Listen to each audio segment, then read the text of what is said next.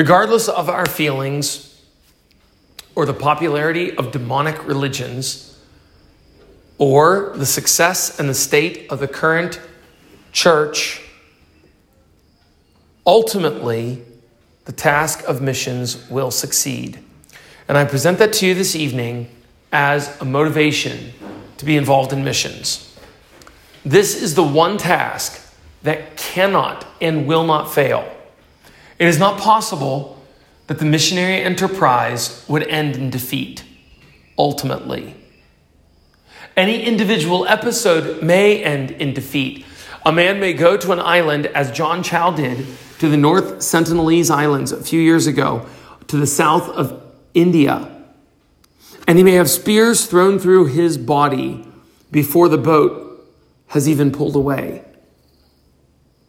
Or like John Williams in Eromanga, when John Payton followed him, the stories were still ringing in everyone's ears that John Williams and his teammate were speared down by evil savages, men controlled by demons, before, again, the boat had even pulled away. Those men's chapters ended in what the world calls failure. But the cause of missions will succeed. That is my burden tonight, to explain and press on us the fact that missions can and will and must succeed. I want to remind you, roughly in this study we have been going through, and I've been changing it as we've been going, but roughly this study has been following 3 categories. We are in the second of those categories. The first category was a definition. We were trying to understand clearly what is missions. So in the first group of lessons, we covered the meaning of missions. And there we covered things like the Great Commission,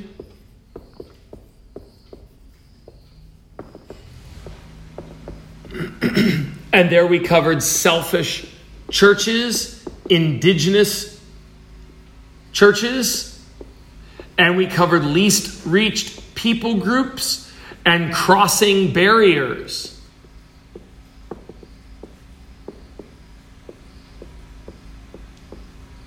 Further, we studied the nature of a missionary because we looked at the Apostle Paul's life. Now, that was all under this first heading of what does missions, church planting, mean?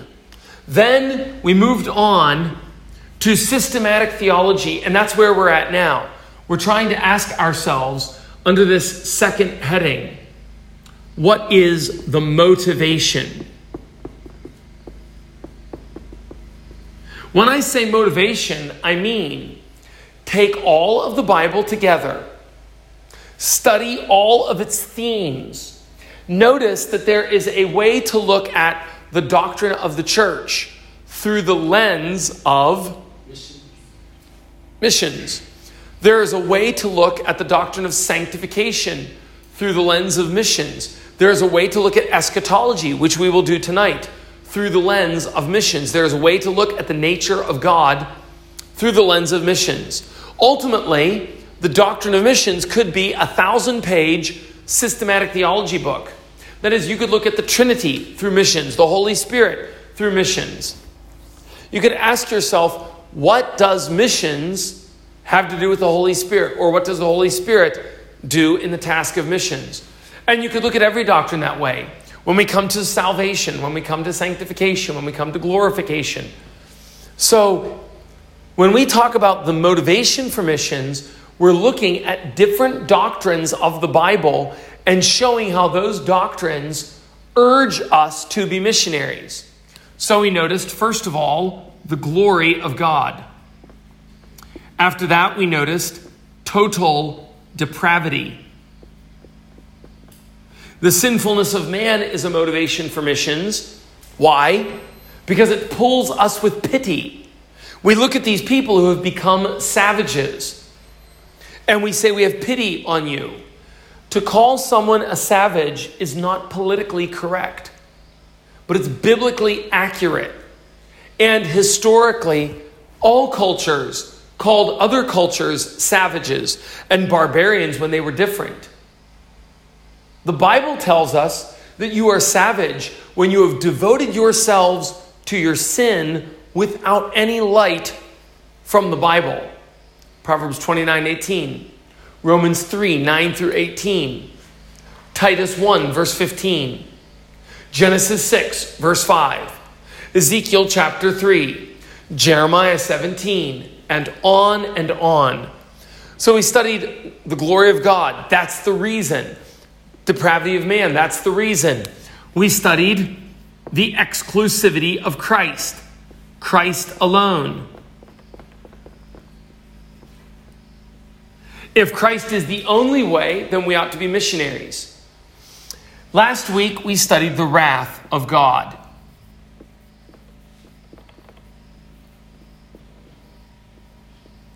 And tonight, I would like to deal with one more motivation for missions. As I've rearranged the lectures that I've delivered in the past few months, I've pulled some that were in this first category, rearranged them and rewritten them, and pulled them down here into the second category. But here in this last one, that is tonight, I'd like to give you what works out to be the 8th motivation for missions. On our list here, it's number 5, but I'm not listing them all because of this chalkboard. But as I write number 5 up here on the board, it would be hope, or promise, or success. So in your notes, let's examine that. Let's go right through the Bible. The Old Testament promises that the world will be full of the true Christian faith.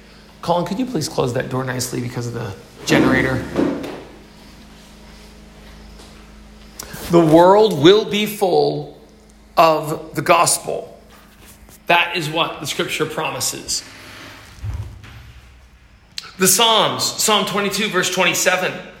All the ends of the earth will remember and turn to the Lord. Take your pen if you have it and underline those words in these verses that are the most gripping on these categories. There in verse 27, all the ends of the earth will remember and turn to the Lord. All the families of the nations will worship before you. The kingdom is the Lord's, and he rules over whom? Over whom does the Lord reign in verse 28? Nations. Over the nations. And I ask you, has this happened yet? Are all the ends of the earth remembering and turning to the Lord? Are all the families of the nations worshiping? Look at Psalm 67. God be gracious to us and bless us. We'll read the whole psalm. Cause his face to shine on us. Selah. That your way may be known to the earth, your salvation among the nations, among all nations, pardon me. Let the peoples praise you, O God. Notice that the peoples, underline the peoples. And back in verse 2, all nations. Let all the peoples praise you. Underline all the peoples. Verse 4, let the nations be glad. Underline that. That's the title of John Piper's book. Let the nations be glad. For you will judge the peoples with uprightness and guide the nations on the earth. Is verse 4 happening right now? Is Christ judging the peoples with uprightness and guiding the nations on the earth? I ask you, are the Swahili being guided by Christ? In some sense they are, but the great majority of the Swahili-speaking people are not being guided by Christ. The Gujarati in India, are the Gujarati people being guided by Christ? Are the Cantonese people in China? Look at verse 5. Let the peoples praise you. Underline that again. Let the peoples praise you, O God. Underline, all the peoples praise you. Verse 6.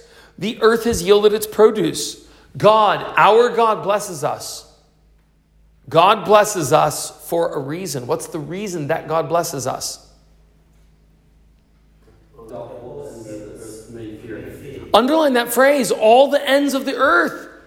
The reason God gives us Toyota Buckies and Ford Buckies and jobs, the reason he puts us in a developed country is not for us to have a milkshake at McDonald's.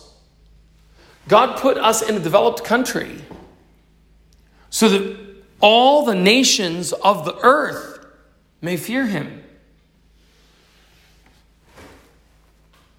Psalm 72, perhaps my favorite psalm for this hopeful motive. May he also rule from sea to sea, from the river to where? Is that happening right now? From sea to sea to the ends of the earth. Is he ruling? Let the nomads of the desert bow before him. Where among the nomadic tribes of North Africa is there a strong Christian presence? It's not there. But it will be. Let his enemies lick the dust. Let the kings of Tarshish and of the islands bring presents. The kings of Sheba and Seba offer gifts. That's probably Northeast Africa. In Northeast Africa, we have Somalia, Djibouti, Eritrea, North Sudan, Libya, Egypt. Are those countries known for bowing down to the Lord? Are the politicians of those countries I just named offering gifts to Jehovah? This is a prophecy of what will happen. Look at verse 10, verse 11. And let all kings, no, not just Northeast Africa, not Northwest Africa, not Central Africa, not Africa alone, but up into Europe and reaching its hands out into China, into the Asias, into the islands, across the Atlantic, lay hold of America and South America. And he has promised that he is going to take all of those places and all the politicians will bow down before him. Look at 72, verse 17. May his name endure forever. May his name increase as long as the sun shines. Let men bless themselves by him. Let all nations call him blessed. Are all nations calling him blessed right now? Is North Korea calling Jesus blessed? Is Cambodia calling Jesus blessed? Is Laos calling Jesus blessed? Is Slovenia calling Jesus blessed? Is Uzbekistan calling Jesus best? Mongolia, is that country calling Jesus blessed? Pakistan and Bangladesh, is Yemen calling Jesus blessed? This is a promise, and every nation I just mentioned is explicitly, even by their own admission, less than 50% Christian. And of course, even if they called themselves Christian, that would be no assurance that they are Christian. Keep going in verse 18. Blessed be the Lord God, the God of Israel, who alone works wonders. And blessed be his glorious name forever. And may parts of America be filled with his glory. What does it say? The whole earth. Friends, this is just the beginning. There in number 5, I've listed the passages, the verses. I read through the entire book of Psalms some time ago, underlining every phrase that said all nations, all the world, all peoples. If it referred to them being in submission to God, loving Jehovah, I found at least 27 different psalms mentioning that there will be universal success. What does that mean?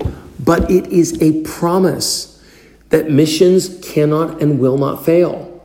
These psalms were written 1,000 years before Christ. That means they're 3,000 years old. And now we are seeing something of this being answered. Because in the last 200 years, many hundreds of people groups have found out about the glory of Christianity more so than in the past. If you were putting it in a chart, it might look like this.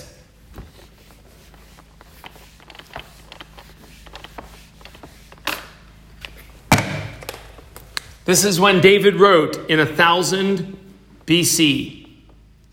And here are how many tribes know the Lord.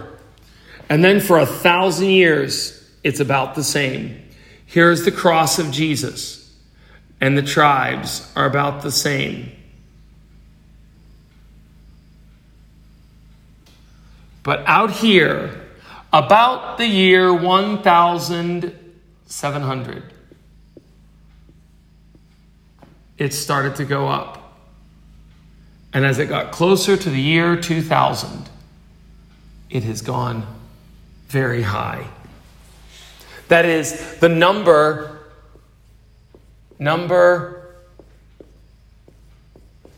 of languages with the Bible or a missionary.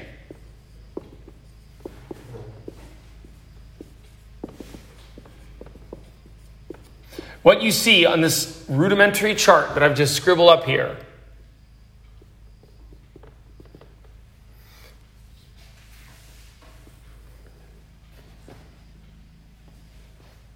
what you can see, as I've roughly drawn on the board, is that David's Psalms are slowly being fulfilled. Now, if you look at this chart, what you'll see is a dramatic increase in the last 200 or so years.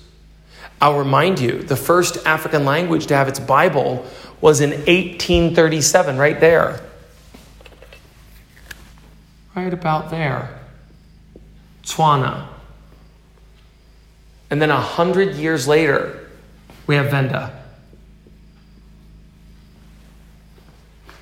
There are 2,000 languages in Africa, but already hundreds of them have Bibles just in the last 200 years.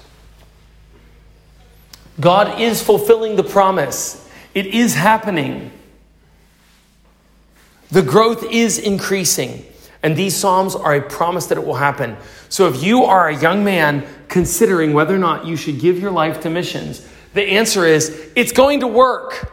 I don't know if your business plan will work. I'm not sure about that. But I know this business plan will work. Because by the Holy Spirit, David was inspired. Look at the prophets. Isaiah 11. We've read this verse before in these classes. The wolf will dwell with the lamb. The leopard will lie down with the young goat. The calf and the young lion and the fatling together. A little boy will lead them. Also the cow and the bear will graze. Their young will be down together. The lion will eat straw like the ox. The nursing child will play by the hole of the cobra. The weaned child will put his hand on the viper's den. They will not hurt or destroy in all my holy mountain, for the earth will be full of the knowledge of the Lord as the waters cover the sea. Do you see that? That verse 9, the earth will be full of the knowledge of the Lord as the waters cover the sea. How do the waters cover the sea? Completely. So much so that it's not possible to drain the sea. That's how the knowledge of the Lord will one day be on this earth. The knowledge of the Lord one day will so fill this earth that it will not be possible to go back to that old state. The knowledge of the Lord will one day fill this earth so much so that you can't even get to the bottom of it. The knowledge of the Lord will cover this earth so that it will be clear that the knowledge of Christ has conquered the earth the same way it is clear that water has conquered the ocean. Look at verse number 10. Then in that day, the nations will resort to the root of Jesse, who will stand as a signal for the peoples, and his resting place will be glorious. When? When in verse 10? What's the phrase? Well done. In that day. You need to follow that phrase the whole way through the prophets. You'll find it through almost all of the prophets, telling about a future day when these amazing things will happen. Daniel 2:44. In the days of those kings, the God of heaven will set up a kingdom which will never be destroyed. And that kingdom will not be left for another people. It will crush and put an end to all these kingdoms, but it will itself endure forever. That sounds very optimistic. Young men may safely give themselves to this cause, knowing I'm serving a kingdom that will never end. Many young people in Africa want government jobs because they know there's job security and there's benefits. Well, I would like them to notice that here's a government job that is the best of its kind. Its benefits are indescribable. Zechariah 14, verse 9. And the Lord will be king over all the earth. In that day, the Lord will be the only one, and his name the only one. Has that day arrived yet? No. Is that day upon us yet? No, it's not here. The Lord is not yet king over all the earth. There is a sense in which God is sovereign over all the world. There is a sense in which we could say the knowledge of the Lord has gone around the earth. But that sense has not been fulfilled according to the words and the metaphors that I just read to you.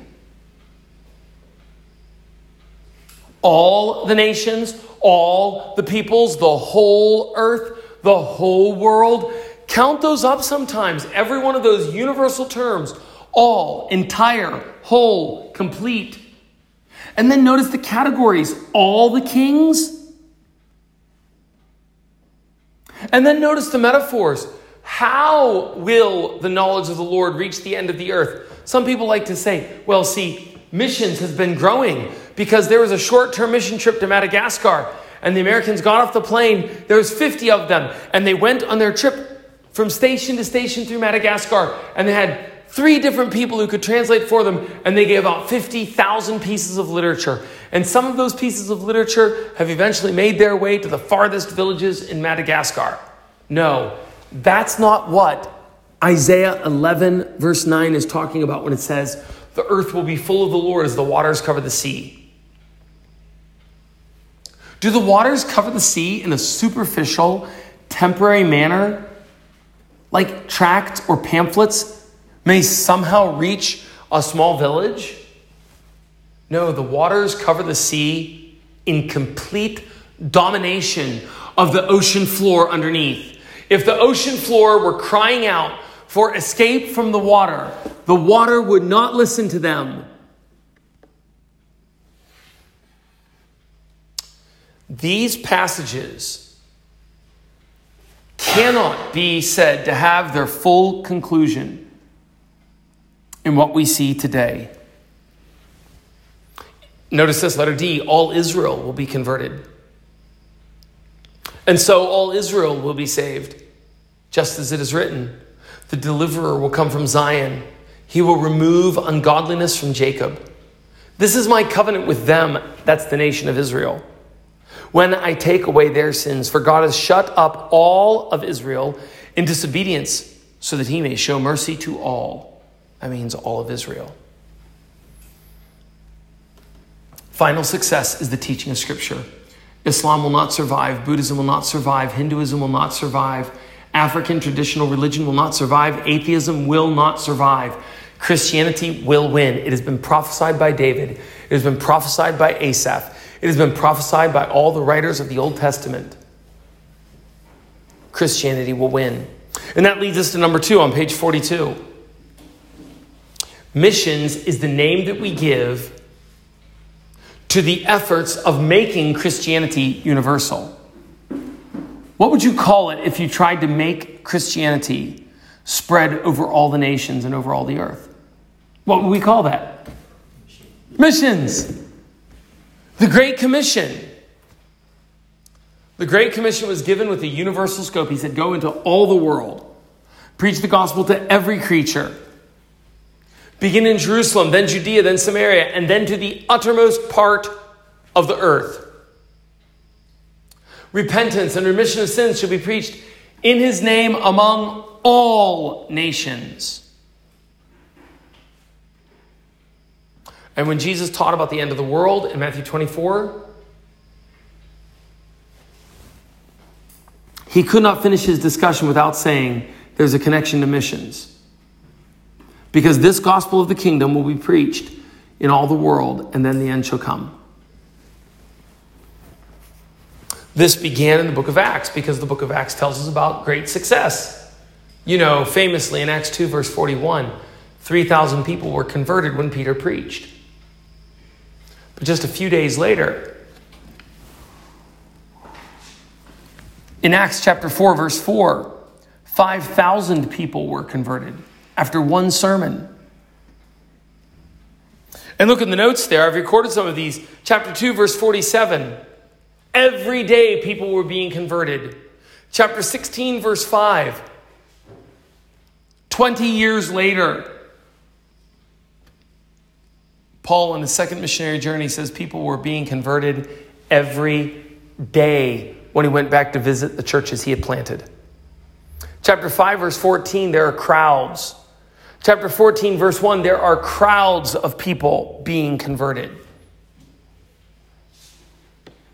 In fact, in Romans 1, verse 8, Paul writes, I thank my God through Jesus Christ for you all, because your faith is being proclaimed throughout the whole world. Now, we've got to understand the phrase the whole world there in Romans 8 probably has reference to the Roman Empire.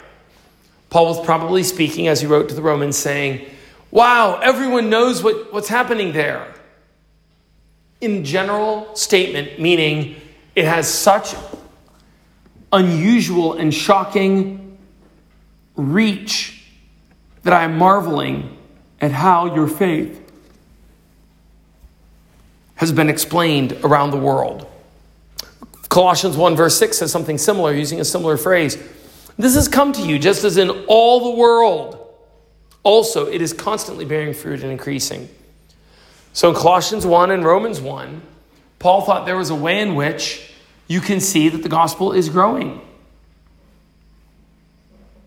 Now, do you see we have to balance Romans 1 verse 8 and Colossians 1 verse 6 with those Old Testament passages we just read?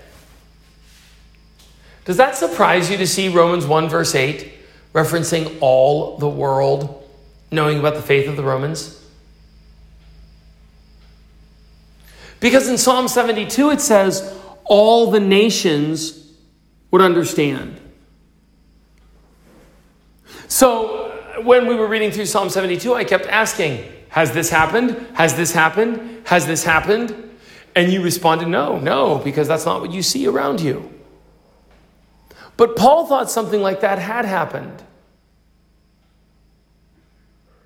It is very important for us to remember that the way the Bible uses words are the right way to use words.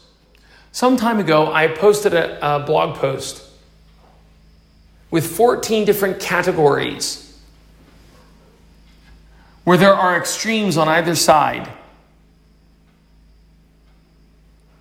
And the Bible uses language from both sides. Let me give you some examples. Romans 4 verse 5. We are saved by faith alone. James 2 verse 24. We are not saved by faith alone. Wait a minute, which one's right? Do we believe in sola fide, salvation by faith? James 2:24 says no. In fact, Catholic apologists like to say the only time faith alone is found in the Bible is when there's the word not before it. In James 2:24, it says not by faith alone. In Romans 4 verse 5, it says faith alone, where it teaches the doctrine. So which one is true? And the answer is both of them are true. Are you going to get into the face of the brother of our Lord and say, hey, you didn't use the right word? No, I think what we should rather say is, James was exactly right, and so was Paul. Both Paul and James were right, and those are correct ways to use the words. What about this one? From 2 Thessalonians 1. Last year we prayed for this. The prayer in 2 Thessalonians 1 that says, you may be counted worthy of the calling. Counted worthy? We're not worthy. Well, in a sense we are, because Paul says it can happen. Here's another one. Who saves people? Not a difficult question. Go ahead and answer.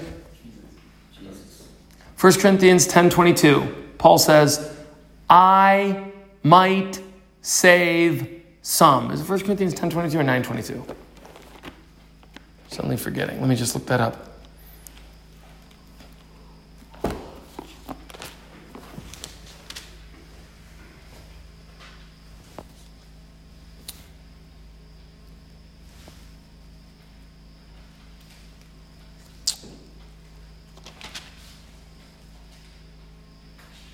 Oh, 9:22. I'm sorry. 1 Corinthians 9:22. I might by all means save some. Who's doing the saving in 1 Corinthians 9:22? Paul. Wait a minute. That's heresy. No, we need to use words the way the Bible uses words. Of course, we believe that only God can save. But there is some sense in which Paul can do it. Philippians 2, verse 5. Jesus is equal with the Father. John 5, verse 22. I want all men to honor the Son even as they honor the Father. Are the Father and the Son equal in glory? But the Son obeys the Father. Sons are under fathers. Is the Son under the Father or equal with the Father? Both words are correct. We may be uncomfortable with the fact that the Scripture uses words in both ways, but it does. Many, many times. In fact, there's 14 examples of that I put in an article. If you want, I'll send you the link on my blog. There are many times that the Bible uses phrases, and then later on we'll use the same phrase in the opposite sense. And that's just the key. In the opposite sense. God never uses the same word in the same sense with a negation in front of it. So he would not say, we are saved by faith alone, and in the same sense, we are not saved by faith alone. But he does say, we are saved by faith alone, and he leaves it to you and me to say, oh, we are saved by faith alone in this sense, the sense whereby faith is the instrumental cause of our justification. But not in the sense, as James uses it, where faith does not supply a written testimony to others of our salvation. In that sense, we are not saved in the eyes of others by faith alone. We're saved by our works in that sense. My point here in bringing this up in this class on missions is we just saw in the Old Testament that it says all the nations, all the world, and here we're reading in Romans 1 verse 8 and Colossians 1 verse 6. All the world is talking about your faith. So which is it? Were all of those prophecies of David fulfilled way back at the time of Paul the Apostle? And the answer is no. There was a minor introductory beginning sense in which Paul felt the joy of knowing that the Romans' faith was being discussed in many places. But no, the Romans' faith had not yet reached the Tonga people, or the Venda people, or the Shonas. It had not yet reached Europe. Well, it had not yet reached Northern Europe. I guess Rome is in Europe.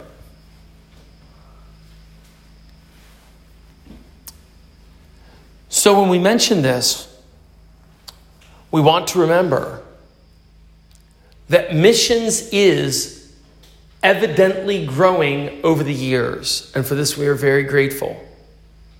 And we should be expecting this because the churches were commanded to pray for the entire world. Notice 1 Timothy 2, 1 through 4.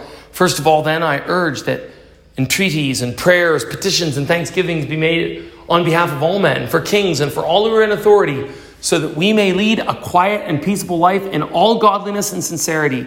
For this is good and acceptable in the sight of God our Savior. Verse 4. Who wants how many men to be saved? All men. He desires all men to be saved. And there again, by the way, we have another difficulty in our usage of terms. God desires all men to be saved. But God also desires to save his people from their sins. Which is it? Does God want to save his elect? Or does God want to save all men?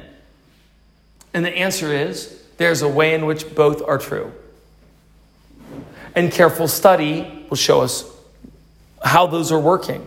But this we know, and the reason I listed this prayer in the notes is, the early church had been praying and was expecting and anticipating full answers to their prayers.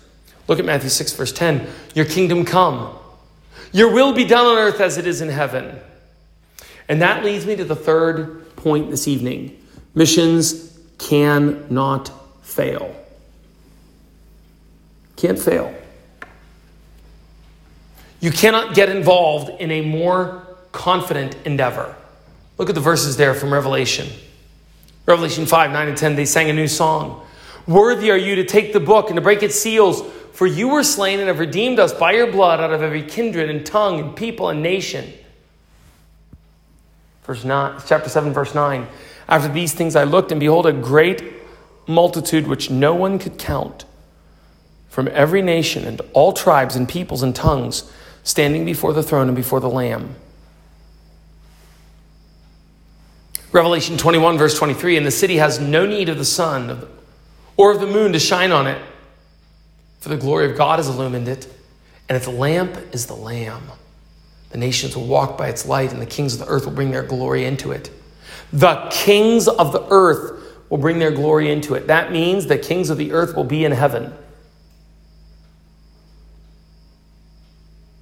They will bring, verse 26, the glory and the honor of the nations into it. In the New Jerusalem, the kings of the world will bring their honor and glory into the gates of the New Jerusalem. And that is a prophecy that the nations of the world will be converted. So when we are involved in missions, we are serving the most certain end. And this is Christian optimism. This is the kind of optimism we should have. Let me give you a few points about this optimism. Notice up here in the chart, David could have been optimistic, but isn't it clear that David was going to die before his optimism ever saw the great results? He died even before he saw the temple. He almost died before he saw his son made king, Solomon. David died long before he saw the line begin to go up. What about Paul? Paul died long before he saw any Africans converted. Well, maybe some in North Africa.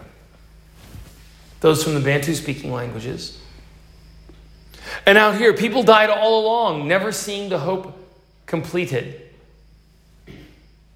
Christian optimism does not say, it will happen in my lifetime. Christian optimism does say, it will happen. Number two, Christian optimism does not say it will happen by the church. Do you know Matthew 7 verses 13 and 14? Enter at the narrow gate, for broad is the way that leads to destruction, and many there are who go in thereat. But small is the gate, and difficult is the way that leads to life. And there are how many people that find it? Few that find the way to life. Many that find the way to death. That was Jesus Christ's words telling us, few. On a separate occasion, that was Matthew 7, in the Sermon on the Mount, the sermon that he was preaching everywhere he preached. Later on, in Luke chapter 13, verse 24, he says, the same concept, but at a different time. Strive to enter in at the narrow gate. For I say to you that many will try to enter, but will not be able. What is that teaching us? It's going to end in failure. Something's going to end in failure. Famously, 2 Timothy 3 verse 1 says, know this, that in the last days, dangerous times will come. MacArthur says that phrase, times, is epochs, like waves on the beach. One wave after another hitting as the tide comes in, so that the waves of sin slowly make their way up the beach. Each successive wave coming higher. Those waves are false doctrine, sinfulness, wickedness, compromise, apostasy, paganism, demon worship.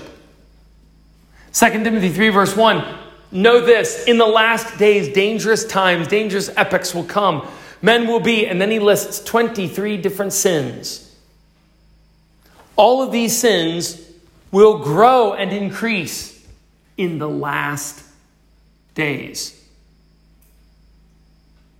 In Luke chapter 18, our Lord says, nevertheless, when the Son of Man comes, will he find faith on the earth?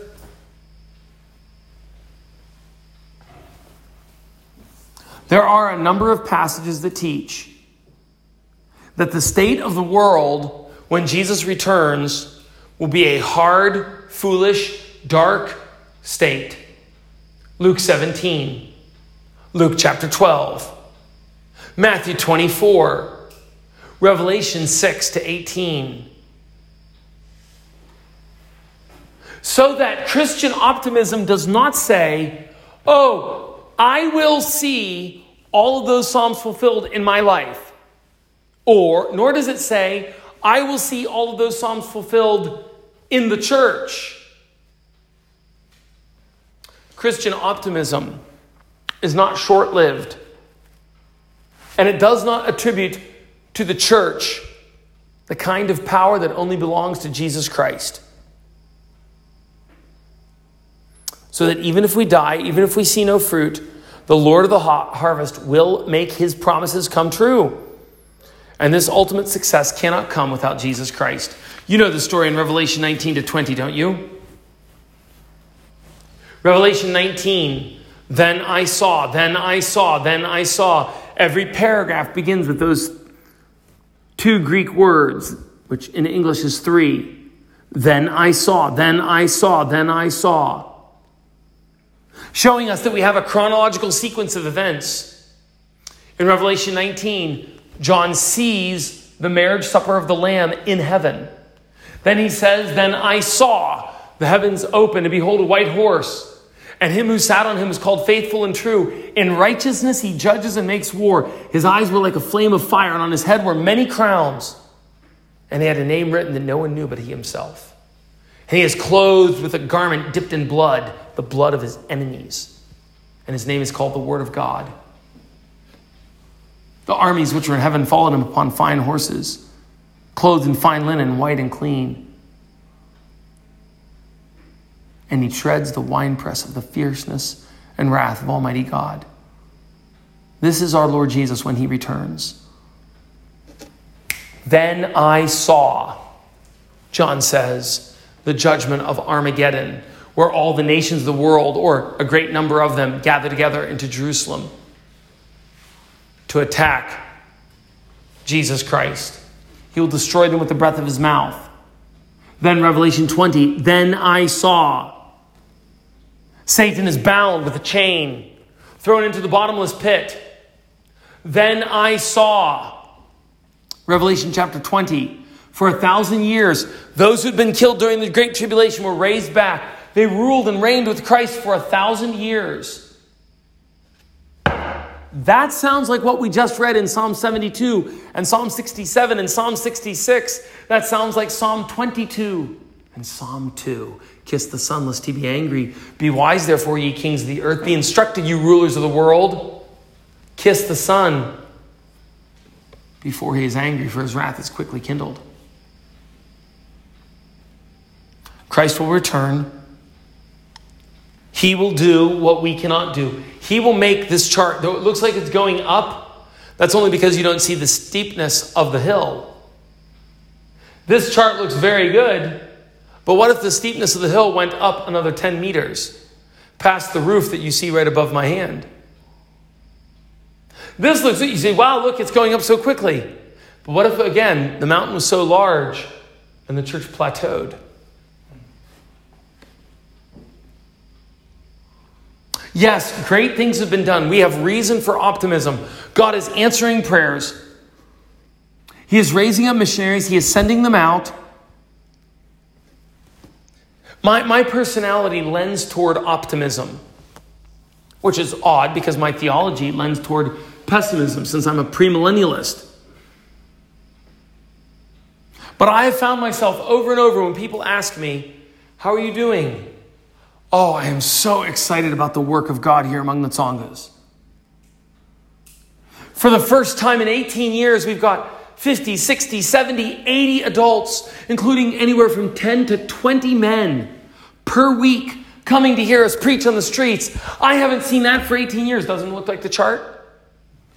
If this were 2004 when I began ministry went slowly with a few people being converted. Since 2020, I have seen so many more people at least interested in the gospel. And you that are here tonight are committed and interested and dedicated.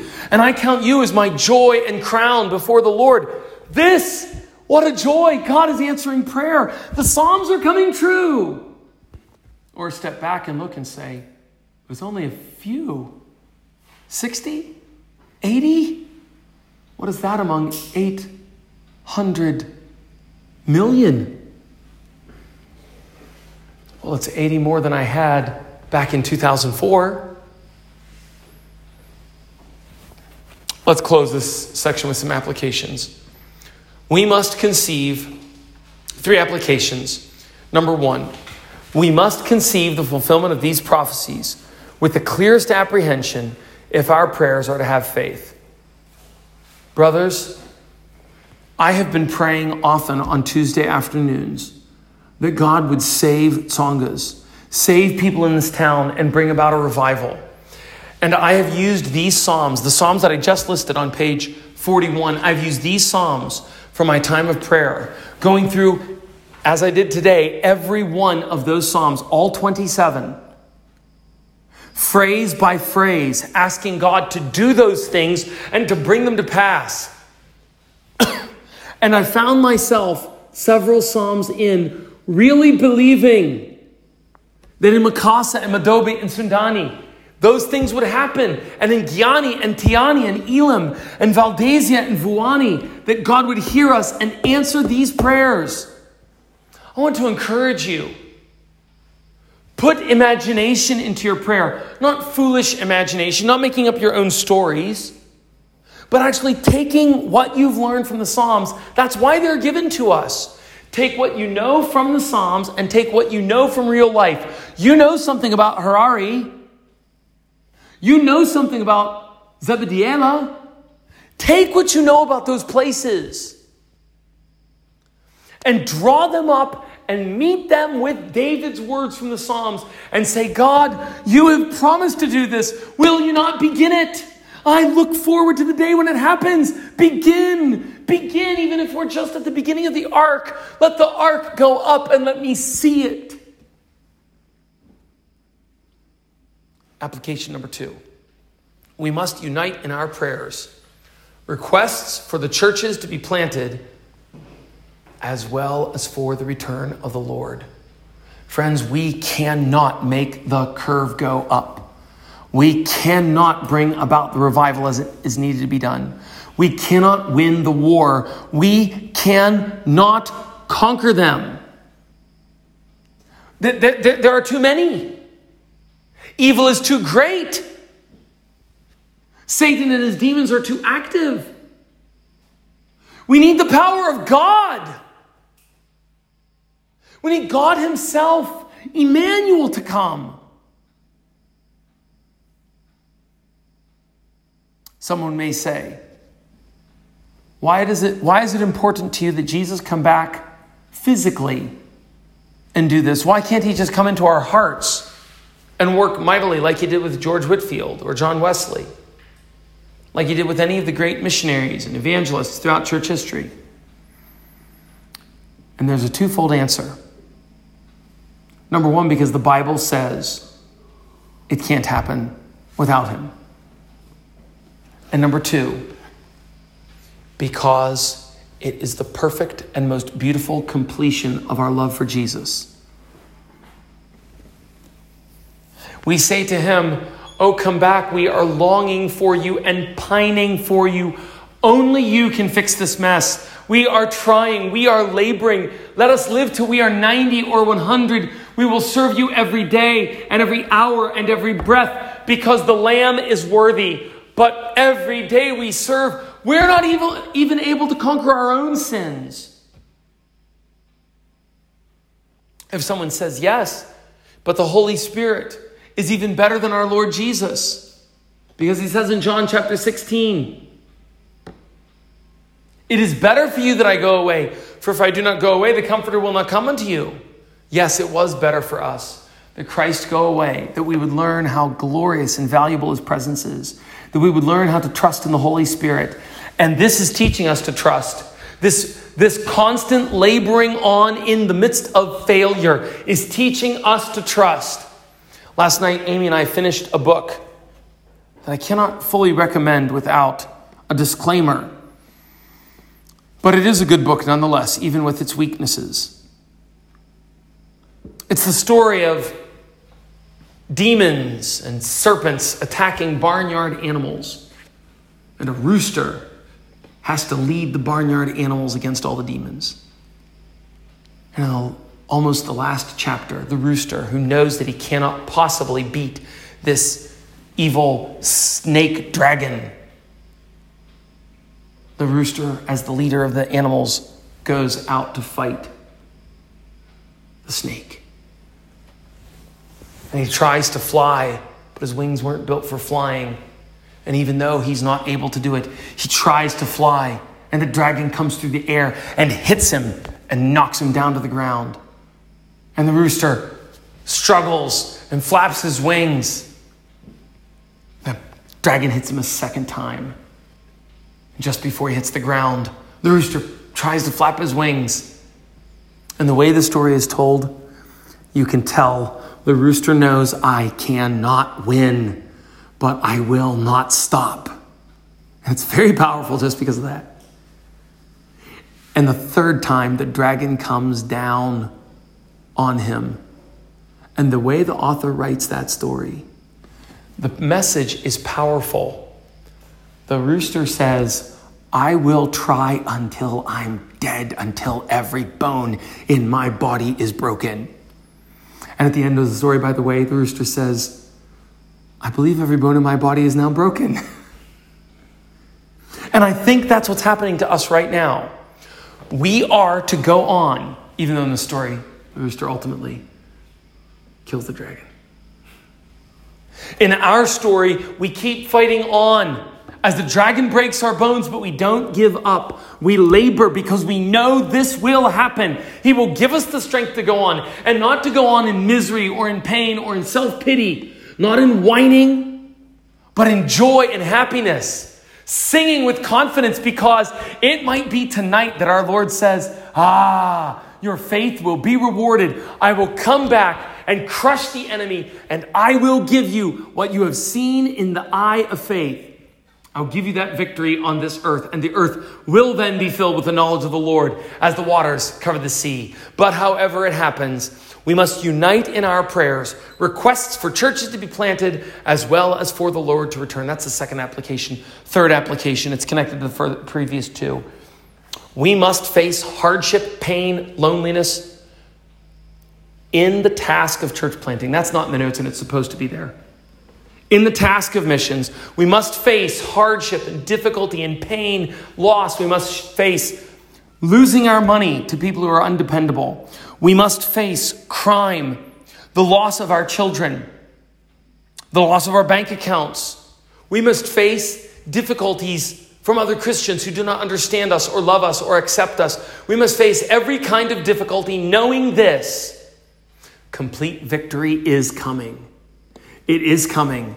And the Lamb will receive the reward of his suffering. And every moment that I labor in some kind of difficulty, yet I still hold on to Christ, and I still look to him and say he is more glorious and more beautiful and more perfect than all other things put together, our Lord Jesus is being honored as he only could be honored if we go on during pain.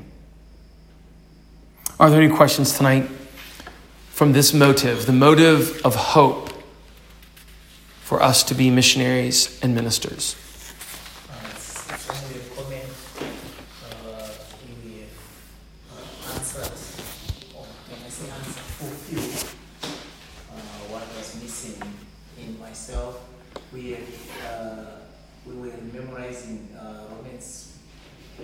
Romans 1:18, when people are suppressing the truth, then it's not like I'm saying, I know that God, whatever God is doing is just, even judging those people who did not hear the gospel, but the Major is speaking. But part of me, I can say, those poor people, they don't know anything, because you gave us an illustration, like you went to Mozambique and you see people in a so church, poor. but when that church, they were not educated. Yeah, there's no Christ. Yeah, so what were they preaching to each other? So I felt like, but God is going to judge because they're suppressing the truth. But when you say the knowledge of the is going to fill like the waters of the ocean, yes, my question was answered to say the graph is going up. Yeah. They are going to hear the gospel. They are going to listen. The Bible says in Revelation 19 that he will destroy with the breath of his mouth all of his enemies. But it also says in Psalm 72 that all the kings, all the nations, all the families will bow before him. I don't know how to reconcile those two. All will be destroyed, but all will believe. So I think I reconcile it like this. When Jesus comes back, there will be a great judgment, a great destruction. He knows how to bring that. He knows how to end and kill and judge all those who deserve to be judged. And then he will begin his kingdom. And he will end those 1,000 years with the earth being filled with the knowledge of the Lord as the waters cover the sea. Now, does that mean that when he comes back, he will only kill millions, not billions? Does that mean he will kill billions but still leave 500 million to enter the new earth? I don't know how those things work out. Other eschatological views like to say things like, well, how do you answer this? And my answer is, I don't know. I don't feel like I have to have an answer for all of these things, because Deuteronomy 29:29 says, the secret things belong to us. The secret things belong to the Lord, but the things that he has revealed belong to us. He hasn't told us everything. And every eschatological view has certain things that cannot be answered. You simply cannot answer them. Every view has that, because God did not give us enough data that there would not be questions. The reason there are 3 or 4 or 5 or 8 views, the reason there are multiple views, is because we don't have all of the information. But we do have enough, and whatever we've been given, we need to hold on to that. Yes? How do we biblically warrant optimism when we know that this age it's going to get worse and worse? How do we say, I'm so motivated to evangelize and be extremely optimistic, when we know I'm fighting a losing battle that can only be won whenever Christ returns? That is an excellent point. The question is, how can we be optimistic when we know we're losing? We're going to lose. It's already promised. We're going to lose the game. Well, I think the answer is, we don't know what kind of loss, and we don't know the effects of our faithfulness. It is difficult to go on because the scriptures only give hints. But I have often thought that our faithfulness in areas where people are less reached may allow those people to enter the millennium, hear the gospel, and be converted. I believe, I'm coming to you just now, I believe that the way God works, he is so merciful that he will work out the most equitable, righteous, just system whereby his enemies will be destroyed and all the nations. Somehow, both of those are going to happen. Yes, sir. Yeah, I had a similar problem with what Caleb said. But when I read my Bible very well, and then I got some answers that comforted me. Because when we look at the book of Acts, where people were converted in many, then I could see that they were converted in a specific area.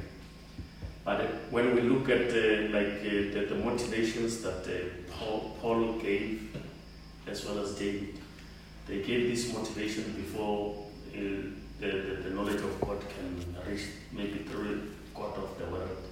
And then when we look now, we can see that the graph is going up.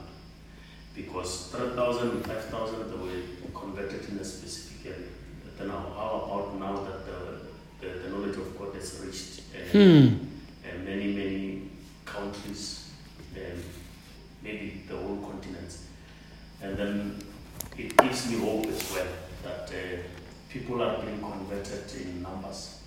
If everyone can maybe check how many people are being baptized every Sunday, the whole world, then we might find that maybe 3,000, 4,000 every Sunday they're baptized. Because I had a problem when I saw 3,000 converted, 5,000 converted. Then I was asking myself a question: why in our surrounding people are not converted? But when I read my Bible, and then especially the book of Psalm, it's very rich with that. It's giving us hope. Yeah. And then I saw that I think many people have been converted more than before, because I usually sometimes check the churches, especially Reformed churches, their news. They will be telling you every Monday. They will be telling you, we thank God we baptize so many on Sunday. Like the Zambian churches, they will tell you we baptized 18. Wow. We baptized 30. In December it was too much, they baptized. You know, when you look at those churches, they are baptizing every Sunday. Praise the Lord. So when you check, listen, you check maybe few churches, Reformed churches, they are baptizing. When you compare the numbers, they are somehow 200 and something. Yeah. And then you don't know if, we don't even know around the world, Right. the same Reformed churches or true churches, how many did they baptize per Sunday?